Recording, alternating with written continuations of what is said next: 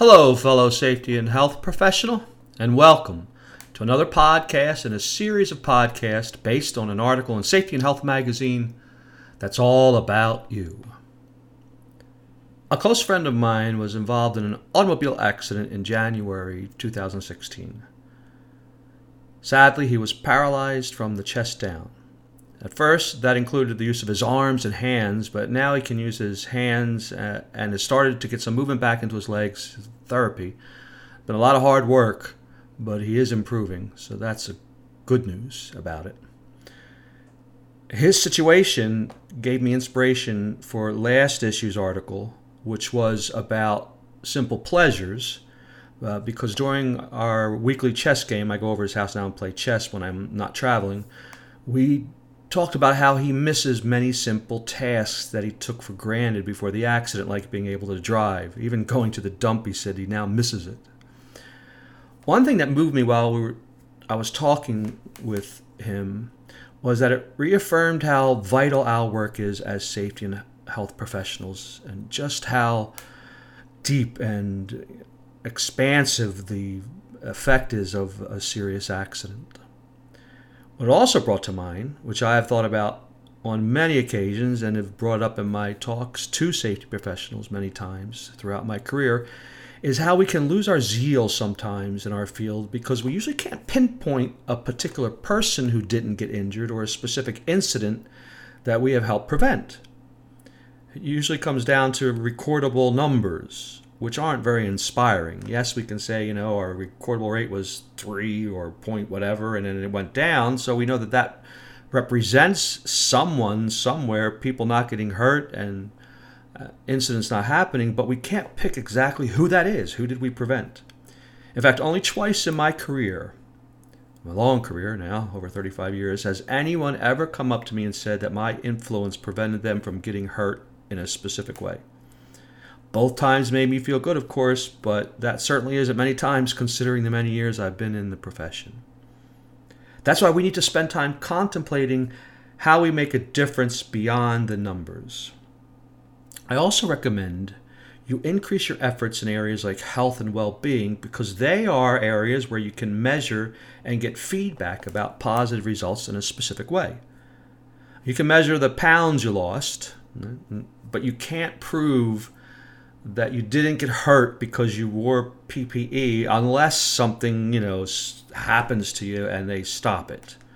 Or that because you followed a lockout tagout procedure, if you hadn't followed it, you would have got hurt. You might have, you might not have, who knows, right? That type of thing. Not that you still shouldn't do it. I'm not saying that, of course. So one thing you can do to help you stay inspired in this area is think about the details of exactly how much an accident affects people and that we've stopped some of them. It's actually amazing when you dig down the wide range of people that a serious injury affects. The friend I started talking this podcast or the article about clued me into how many people have been affected by his mishap. I know I have. We're really good friends. I used to play billiards with him 3 or 4 times a week. This club he goes up to, I go to too. Now I play chess with him. He can't play billiards anymore.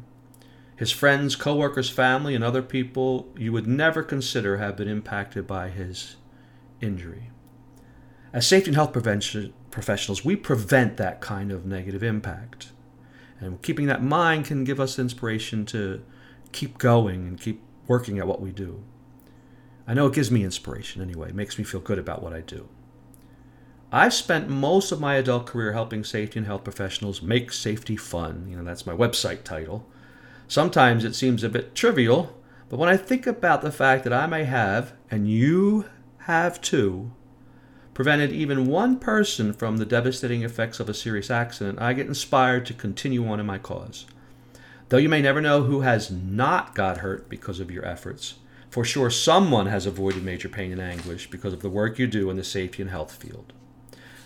Another thing you can do, which I do now, which I wish I would have done more throughout the years, is to ask for testimonials from people about ways that they have not got hurt, or their safety efforts have prevented them from getting into an accident, or where they can prove it in a certain way. One of the 2 times a person told me how my influence saved them from injury showed me protective glasses, safety glasses that he was wearing at home when a nail got stuck in the glasses because he was hammering, and he brought it in to show me. This is when I was working at the nuclear power plant. He told me that he wore the glasses because of a demo I did with an egg and a nail during a PPE safety meeting. I used to use a nail and show how easy it would go into an egg to demonstrate what it does to your eye. Personal stories like that are powerful tools to inspire others, perhaps the most powerful tools we have in our influence as safety professionals. And remind yourself of your mission regularly. It's possible to get discouraged if you can't prove you've made a difference. All of us in this safety business want to feel that we improve people's lives. That's why you and I need to remind ourselves of what we are preventing and what we are encouraging. Though I wish my close friend didn't have an accident that gave me fodder for my articles and for this podcast, our recent discussions have helped both him and I appreciate better just how important it is to work and live safely. It's also renewed my understanding of how important our influence is as safety and health professionals.